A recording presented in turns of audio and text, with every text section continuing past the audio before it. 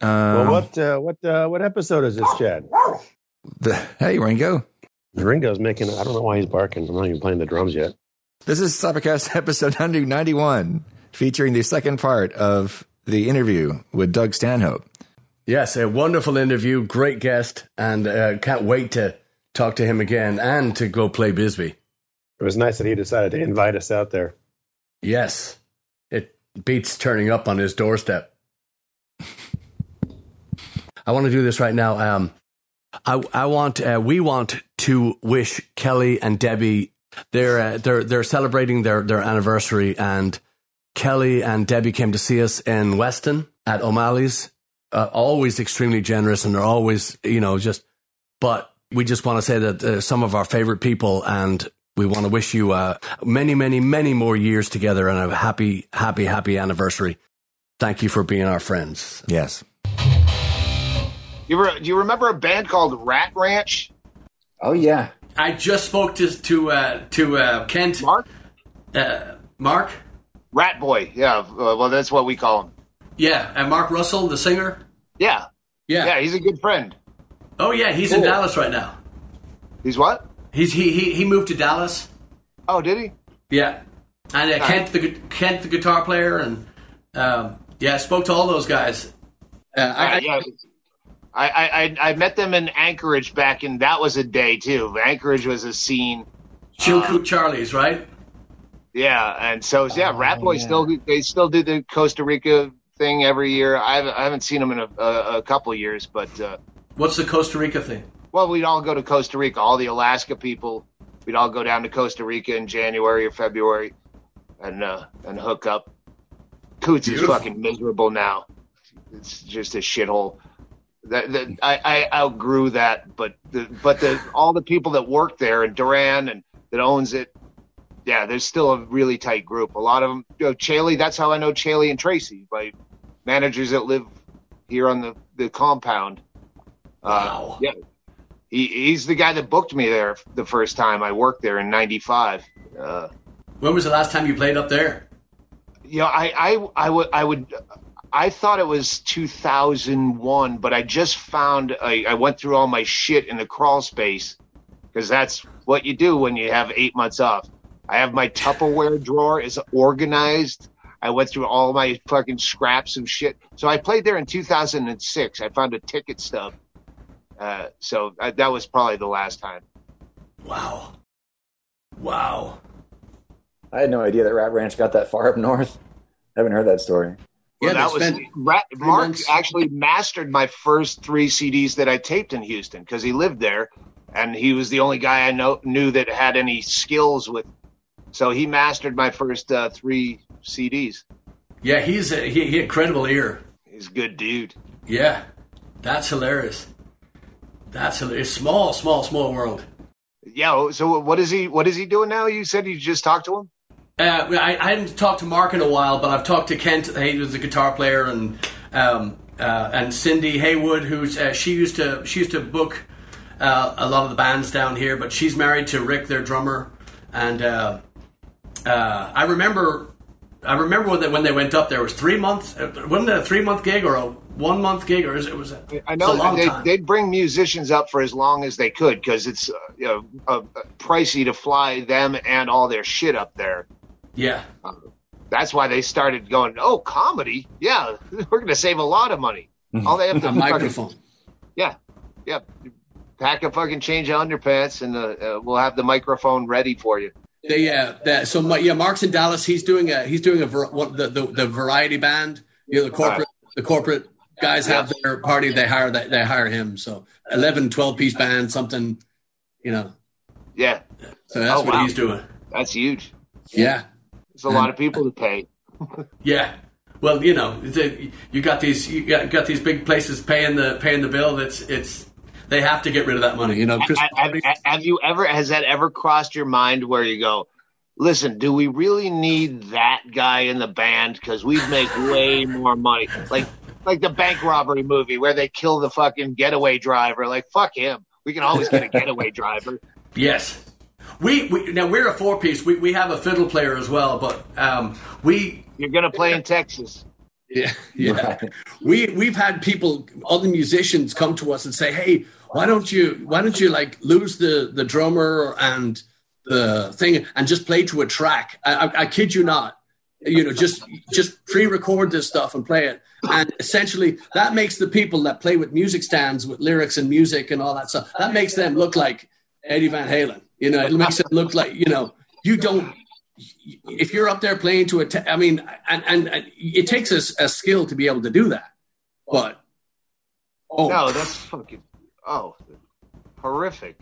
Yeah. And again, it's, you know this better than anybody. I think comedians got the hardest job in the world, not the worst job, but the hardest job in the world, because you get one microphone and all the attention's on you, and you got to bring them to their knees or you die, as they say, right? And I couldn't go up there without these guys. I couldn't, I've played solo acoustic, and I'd much rather sit front row at a comedy store and masturbate in front of the guy than no way. We have so much fun together, and there's a camaraderie, when we travel. I love to drive. So, we finished the show in Omaha on Sunday afternoon. I drove straight home to Houston, 14 hours, didn't even blink. And, because it's Oklahoma and Kansas, you don't even have to turn the steering wheel. So you just sit for 14 hours. Audiobooks. When I lived out of my car for 3 years, audiobooks changed my fucking life. Back then it was on cassette tapes. Yeah, it was Audio Adventures was the name, and they were in like Flying J truck stops, so you could rent it from one truck stop and drop it back off states away at another truck stop. And they were mostly shit. It was slim pickings because they're geared towards truck drivers. Yeah. So you get a lot of Louis L'Amour westerns, and you were hard pressed to find something you wanted to listen to, but you get a book that unabridged fucking Crime and Punishment, fucking you get 26 hours, but then you're so into it by the time you get where you're going, you keep driving around the hotel till the chapter ends. Yeah. And now podcasts when we're on the road driving. Yeah, it's just time flies by. Yeah. It's like the old days where you just get like, I could get AM radio for about 45 minutes on either side of Denver, and then there's one station, and it's usually Rush Limbaugh. or Jesus station that comes in the middle of nowhere. Yeah, those Jesus stations, man, I think that they're planted in your car. I don't think that there's places that we've driven that you're not supposed to get anything except, hypothermia. There's nothing out there. And yet Jesus is coming through on the radio loud and clear. I don't get that. What's your favorite middle of nowhere you've been? Because I used to love driving the back roads of Nevada, like in between Reno and Vegas, Tonopah, Goldfield. I don't know what your favorite middle of nowhere is in the States. Oh, so many. Because we played out the West Coast, we've done the East Coast, we've gone all the way up to the Canadian border, we've gone all the way down to Corpus, and so any place that's got hills, up by Eric, you get to go, you go in the fall and stuff. Any place like that, we even have some nice places in Texas, believe it or not, outside of Austin. I love the Dakotas are like it's flat and nothing for a lot of it, but it's a surreal kind of nothing. Like the Upper Peninsula of Michigan, like there's just a weird vibe to it where, I'm not really looking at anything, but this feels like I'm driving on the moon. Yeah, I liked Wyoming and Idaho because of the mountains and the hills, and it just seemed like there was completely nobody around for hundreds of miles, and you're just driving and you see bison on this side and mountain goats on that side. I mean, it again, kind of surreal in the wintertime too. And the thing is, when you do run into people, you're not afraid of them. Usually a lot of places you go, I haven't seen anyone for 100 miles, thank God, because when I do, they're going to fuck me. It doesn't feel like a deliverance situation when you're in Montana and Wyoming. True. I was just thinking about, I think it was when we were driving through, it was when we're coming from California, like from Sonora and trying to get to Denver. And I can't remember which state it was. We were out in the middle of nowhere, and the speed limits were like 80 or something like that. Yeah. That was That was a nice. We didn't mind so much that there was nothing out there because we could go so fast. It was just Do you ever have time to kill and say, fuck it, let's take a 2-lane and see what's out there because we have a day off? Yeah, it's not so much the day off. Bisbee. That's how I found this place. I just had 3 days between gigs in Phoenix and El Paso. I just was driving back roads. Yeah, we usually do just a wrong turn and end up in somewhere really cool. It's not time off. We have to make it up. GPS took so much fun out of, finding weird new shit and taking wrong turns. Like you're looking at a road atlas. We call it the Bible. I still fucking make sure I have one in every car. And that looks like it would be a cool place to go. Like GPS takes all the fun out of that. That's true. Yeah, we did that. The GPS took us off. We were going to play Long Island, and it took us off. It just decided, hey, they want to go see this. We end up going, what the hell is Staten Island or something? Where are we? It's miserable, but it only happens when you're in a hurry. Yeah, I remember I was in Tonopah, Nevada. And I was just like, I had to get out of LA. When I lived in LA, I just find any excuse to leave. And I was driving just back roads in Nevada, and I was Tonopah has the Tonopah Speedway, like backwoods the car racing, but not really skilled like Daytona. It's all these fucking rednecks that just put a Cessna engine in an old fucking Vega and drive as fast as they could, and they'd crash all the time.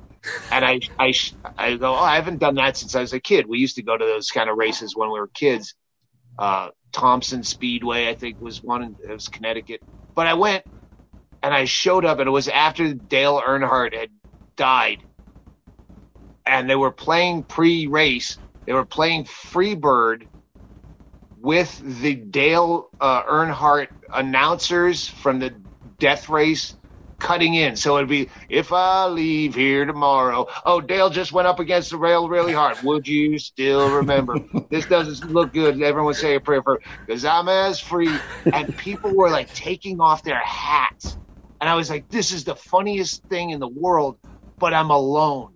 Like if I had one person I could make eye contact with and laugh that they're doing this, it would be hilarious. But it was terrifying by yourself. Yeah. So I want to get my fucking car and drive somewhere. I know. Mm-hmm. But that's why we took off. That's why we went up to the Midwest. It was just driving me up the wall, sitting around, and not, every gig that we had actually we were booked in Sturgis this year, and we were but what obviously wasn't the one that Smash Mouth played. We were booked on another, so we were going to go, but Eric wisely said, I don't want to fly. Well, I said, I'll drive. So we were still going to go, and luckily it got cancelled because of the fallout. But we just had to just get in the car and see movement. Because it was how many of you poor pricks are saddled with children at the house? Just me. Yeah, that's why you're the one that fucking tells everyone we have to leave. Yeah, well, yeah. Well, they're old enough to take care of themselves, and B, talk back, and C, not feed if I don't feel like it. No, but they're one's in college. My son is in college. My daughter's in high school, and they both volunteered to work from home. So are you really the oldest? Yeah. Holy just by shit. Like a year and a half. Yeah. Wow. It's a lot if you hold your breath. I'm 53. Me too. All right. I'm March. I'm August. See? You're younger than me. When you get to be my age, you're going to see things so much different. I was like you 6 months ago, all carefree and hitting the road. Yeah. 6 months from now, you're going to see what I was talking about. Yeah. I know. You were right, Stanhope. I got to get a pipe. But how long have you been doing this? The band just turned 16 in when was it, Chad? It's 2003 when we really started working together, but the band was born in 2004, so 16 years now. Nice. Yeah. But I assume you were all playing music before then. Yeah, in different capacities. Patrick, you've been playing like since, I don't know, 2001, 2002 or something like that? Full time, right? Yeah.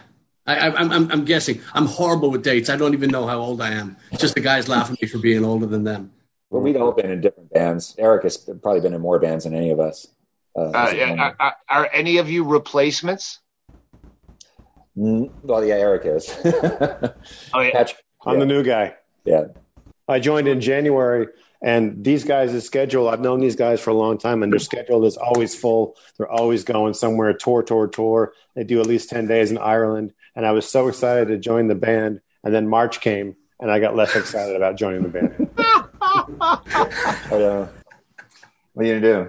I'm teasing, of course, but what happened to the guy you're replacing? Probably Patrick can explain it better, but kind of like life kind of got in the way. Yeah, no, I want someone else to explain it because you're going to have to take the high road on this. Exactly. Well, actually, Mike is the easiest one. Mike has been with us for how many years, Chad? 10, 11? He was with us for 11 years, yeah. 11 years. Yeah. And he was the... just like any band, or most bands, I'll say. I just saw a thing with Springsteen, and he's talking about his band for 50 years. Now, shut up.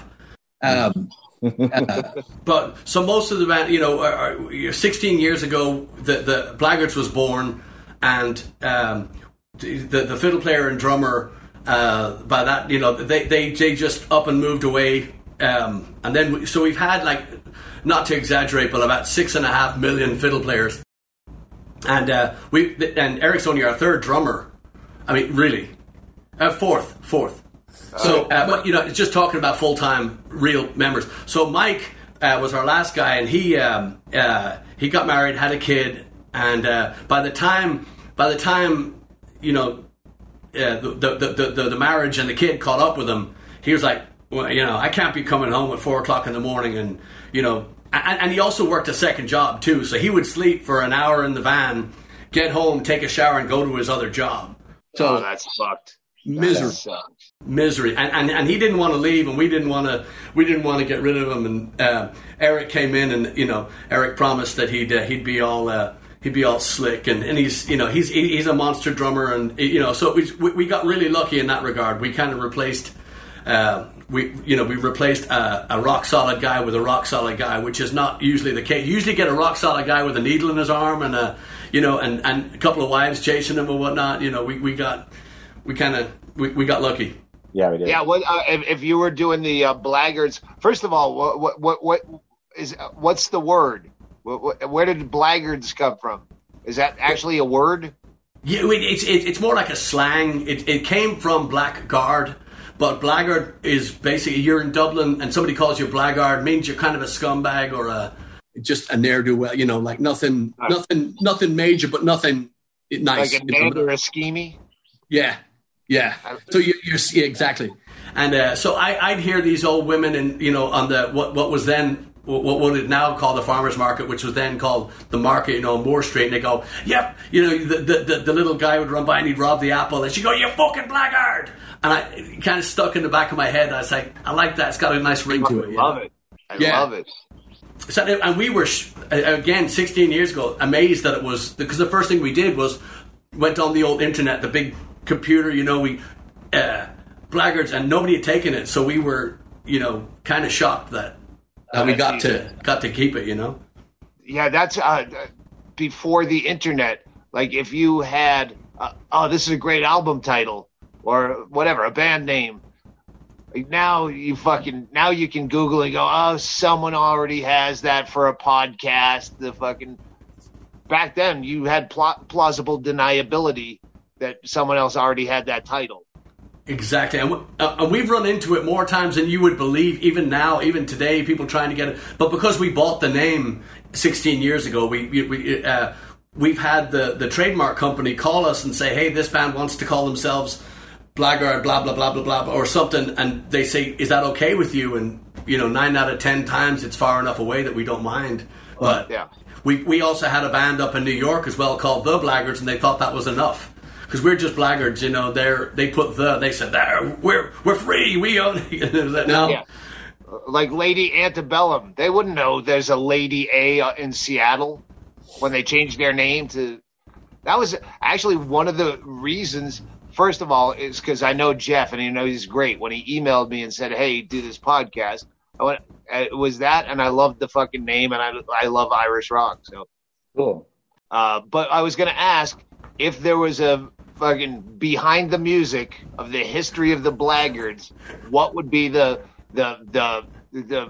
clickbait? Like, did anyone die of fucking heroin? Did you ever get busted? Like, how would they beat out that hour? What would the major beats be in the Blackguards behind the music?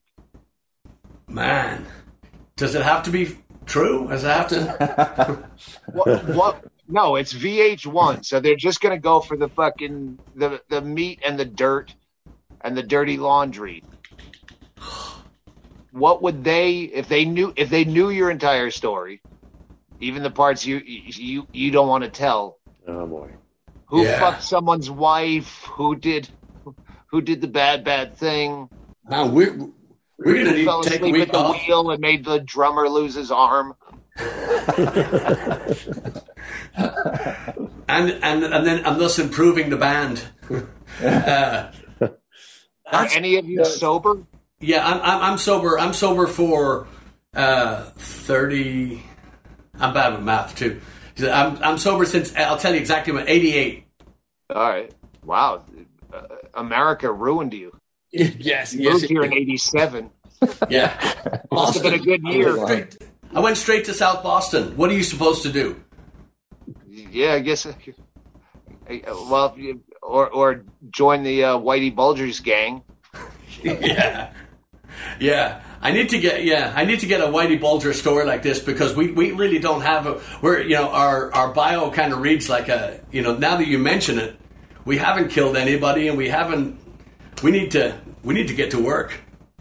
Yeah, I think there's been so little drama with our band. I think maybe we've been lucky in that respect, but we've most of the members who we had who were troublemakers didn't last long with us because of that. So, there was. Are any of you single? Yeah, I am. Hey, calm down. He's only asking for the show. Because that was a big thing when I started comedy. Was you can get pussy doing this, Right. and then when you didn't care anymore, I'm like, I don't know if I would really need to try as hard. Yeah. Well, I mean, I think music is the same way. I mean, I always make a joke that you didn't join music because you wanted to play the drums. You played music because you wanted to get girls, and I think that's a big part of it. However, I think that we behave a little bit differently than most bands. We're a little bit older too, and we've all been doing this for 1,000 years. So any of that shit is a couple years ago, maybe last month that we. I'm sorry. I don't want to say ageism because that makes it sound like a victim thing, but music is a fucking young man's sport. Like like a writer. If I knew a book was written by a 24-year-old, I'd go, I don't want to read it. Right. They have nothing to say.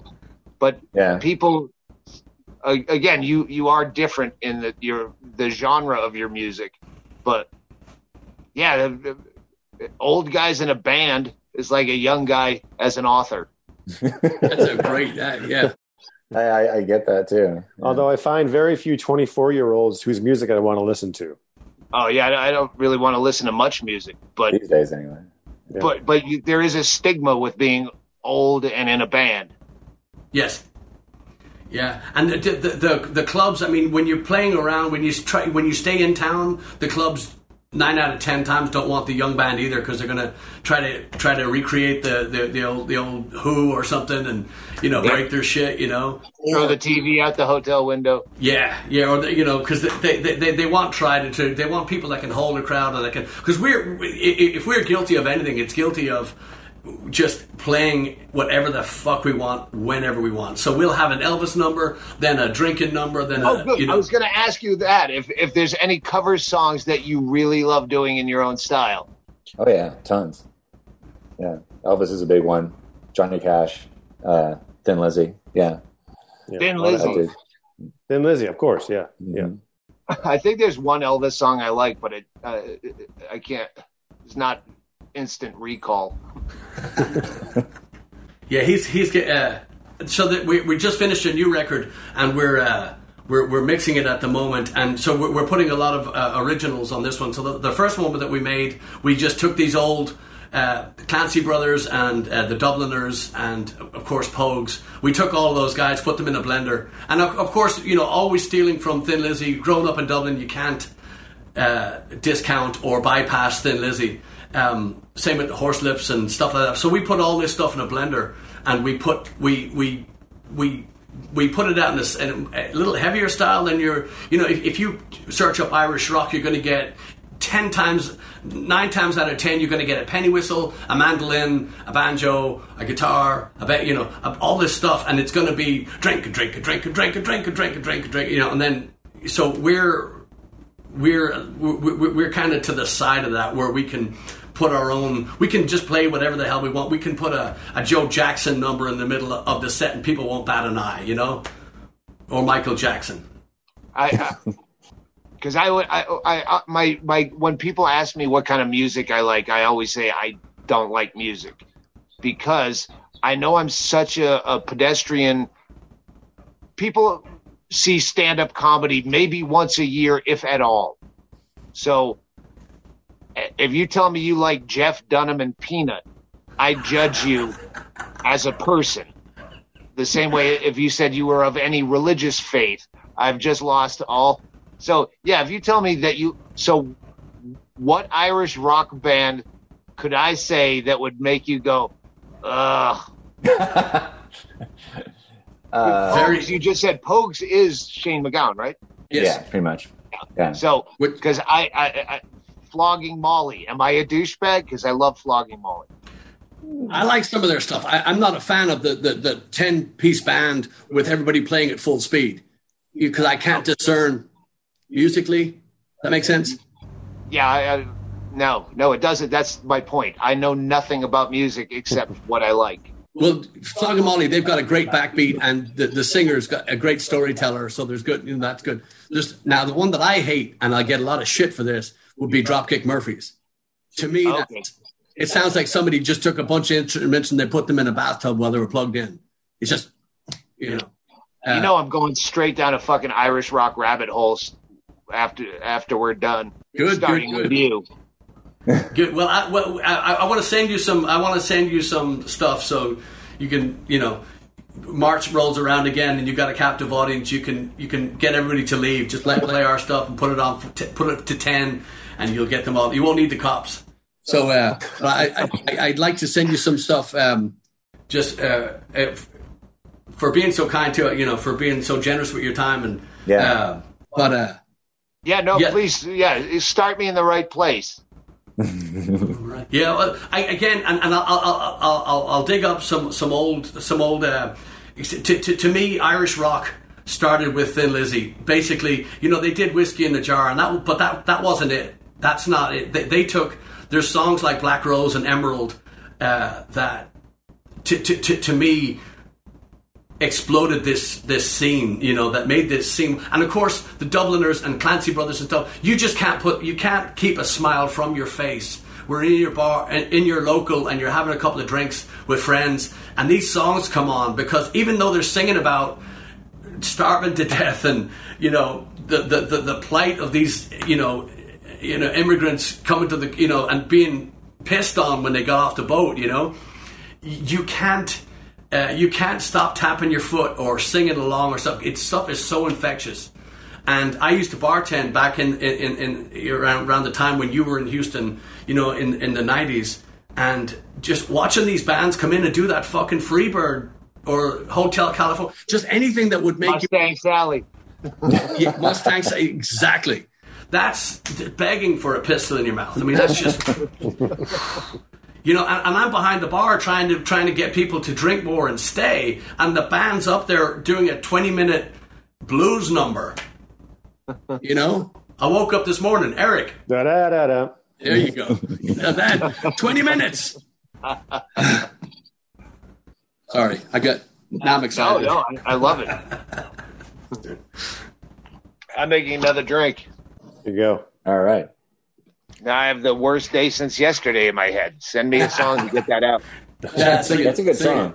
Yeah. I love that song. Yeah. Chad sings it better than they do. Let me tell you. I do that quite a bit. I tell Hennigan about some comic that I just worked with, and I do their bit, and then he sees them do it, and he goes, "Your version is so much better." Good, better, right? Yeah.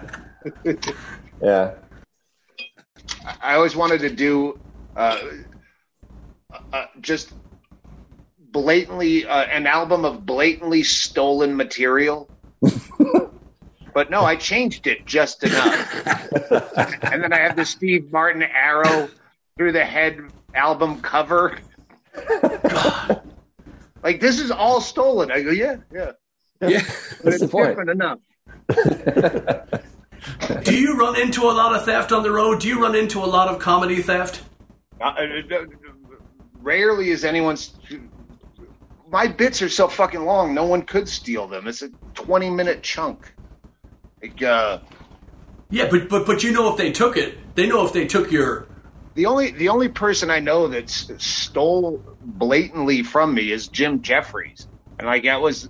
Really? Kind of the bit that made him... and he told me, "Oh, isn't that on their Yellow album?" Like, when I met him in Edinburgh in, like, 2004 or something.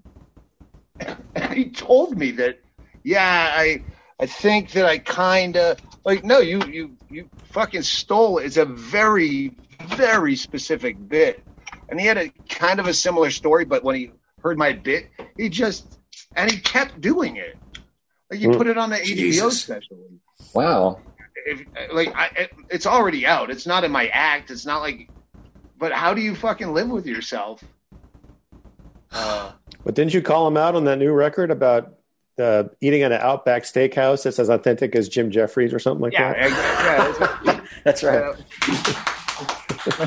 That's fun.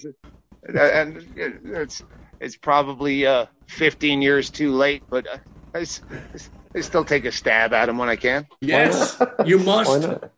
You must. It drives me up the wall. I see a bit, and then I hear a commercial done with on that, riffing on that idea. You know, and they didn't pay for that. They didn't ask. That's with the whole point of that album. Excuse anyone who's offended by the word. It was the point that comics have no recourse. You have fucking one riff that's the same as someone else's song, and there's lawsuits. Mm-hmm. What was that band that Bittersweet Symphony? Is that the song? Yeah, The Verve. Oh, man. Yeah. They get they get zilch for that. But yeah, they get. How about Vanilla Ice taking the Queen riff and putting an extra half beat in it and saying it was his? You know. Yeah, genius. Well, the thing that was crap for the Verve is that they actually arranged.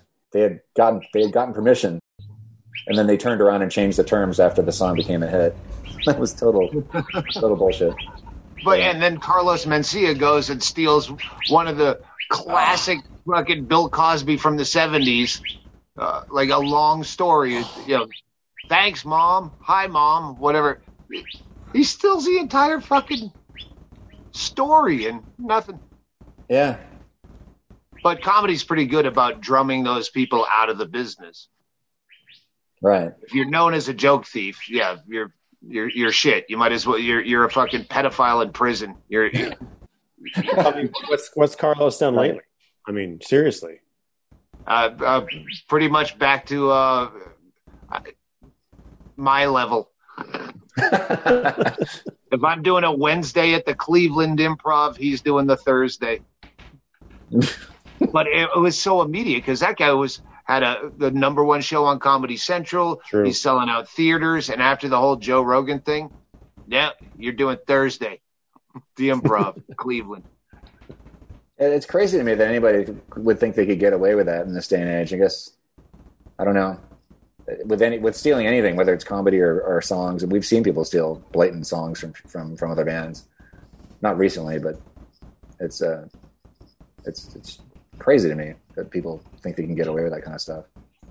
Oh, they're like Hedberg. I think Hedberg would fucking die on the vine in this day and age because all his jokes fit into a tweet. Yeah. So someone would just take his joke, tweet it as their own. Mm-hmm. That was something that Slade Ham mentioned when we were talking to him, that he sees more Hedberg plagiarism than anything when in the clubs. It's like, oh no. Yeah. I thankfully don't see comics in clubs anymore. Oh, really? Yeah. Well, there's no comedy where I live. And when I'm on the road, I'm not going to look at other comedy. Mm-hmm. I've tried to watch some specials. Rogan's new special I thought was really good. And a few guys that I'd never heard of, Sam Morrill, I watched a few, but I just have a really hard time watching stand-up unless live. You watch it live because something could go drastically wrong, and if it did in a special, they'd edit it out. I'm like, what the fuck? I just saw your special, the one on Prime, Dying of a Last Breed. Yeah, that was really great. Thanks. Good. Yeah, it came out a year after I filmed it. So, do you ever get tempted? After all the TV stuff, do you ever get tempted to write for anybody like that, or to write for any shows? Or I couldn't do it. I can barely write for myself, and and that's worked out over a course of months as I'm writing it. I couldn't just write it down and know it's funny for someone else. Yeah, that blows me away because I've just your ability. The one of the many moments in your stand up was the man. I'm in love with this woman. I love her so much. I'm gonna get the government involved. And just that little piece, and then of course there's plenty around it. There's plenty built around it. But that nugget, that was enough to just mow over. I don't watch TV, but if you turn it on or you walk by one and you see what they're watching, that premise and that just bit and building off that it mows over anything I've seen. You know what? I have seen a few people do that bit since, and I'm like, I did that bit way earlier. It's about marriage. Like, why is gay marriage an issue? Marriage itself should be not a legal institution. It's like, if it didn't exist, would you invent? And you thought of it? Would you try to promote that? Baby, this shit we got together is so good. We got to get the government involved. We need federal oversight and legislation. Our love's so strong. And I've seen, and it's always good when you see someone doing what you go, I think they probably fucking kite that from me, but when you go, oh, mine's way better. Yeah. Then it just takes the edge off it. Yeah. Has anyone stolen your shit? No. I tell a lie. Go ahead, Chad. Well, our arrangements of we have probably our biggest selling song is our version of Drunken Sailor, and very early on we saw other bands doing the exact same arrangement of ours and actually recording it, and we caught one of them, and they immediately caught to it like as soon as they saw that we were. It was back in the MySpace days. Oh yeah. They said, "Oh, we were going to give you credit." Those were the days. Yeah. I would so go back to MySpace in a minute. Me too. I would be changing my top friends right now. God, yeah. But on that point too, we had a band open for us in Florida, and they had begged the club that booked us they had begged them to have us on, and they wanted to open for us. So we're going to bring out all our friends. So you have the three mothers and the dog, in the front row, and they opened up the show with our version of that song. I mean, played horribly, and I'm just looking at them going, what's the and that song, as many musicians will tell you. Myself, Chad, and Turi, our fiddle player, and Brian, our drummer, we're in the room and we had just finished a rehearsal. And Turi, I think, said, what song should we do that people request? And I think Chad may have said, a drunken sailor. So I just started playing the thing. They joined in, and within a minute, we had the version of the song. And I said, shave his balls with the rust. Usually the line was, shave his head with the rust. I just, I'm genius. I'm genius like that. I can change. And, and I said it one time. They laughed, so I did it again. And we recorded it like that. And then, but then you see it, so little things like that. But our new stuff, I guarantee you, the original stuff, nobody's going to steal. A lot of times I'll be on the road and use local openers, and they'll come like fully loaded with all the shit that's similar to mine to try to impress me. And well, you don't need to do that. Like, you're kind of probably stepping on my dick a bit by doing all the things that you go, oh, he'd love this. I don't normally do this. I get a lot of that. People who do all their darkest shit because they can't do it on a regular show, in their local club. And that shows up. That's the first thing that shows up in their act, is that it's not them. It's false. Yeah, they're playing to me and not the audience. Or they're not playing to their strengths. I was playing in Norway as a brilliant comic named Dag Soras, and he had put a lot of these gigs together, and he was opening for me. But in Norway, he was doing his act in Norwegian,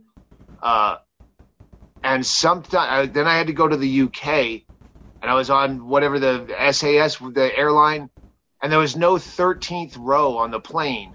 That's like, you're in a fucking plane. At what point are you superstitious? We're flying over the earth, something to that effect. And I was riffing that as a bit in London, and I didn't know he had been doing that bit in front of me the entire tour of Norway, but I didn't know it was in Norwegian. And then he started getting shit for stealing my bit.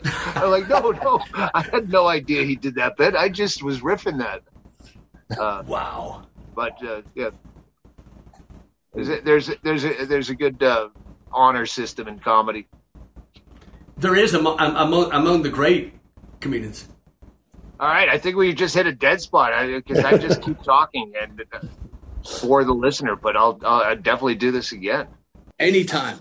I have your address from Twitter because you were having the people send the cutouts. Oh yeah. I was gonna bring you in there and show them. I only have 4 so far, but well, where do people usually get those done? Do we know? We need to send you a blackguard cutout. Fuck yeah. Yeah, we'll do that. I want to send you some music. I want to send you so that I can send it to that address on your Twitter, right? Yeah, if you go down through the replies on that tweet, someone tells you where you can get them for fucking $19.99. So yeah, by the end of football season, I want to have fucking cardboard cutouts and all the fucking social distance chairs, and there's a lot of them around the parts you haven't seen of the house. I personally, I know these guys as well. I'll let them say a thing, but I have to tell you, this has been just one of the high points of my career doing this. This has been a thrill talking to you, and I hope to God we can do this again.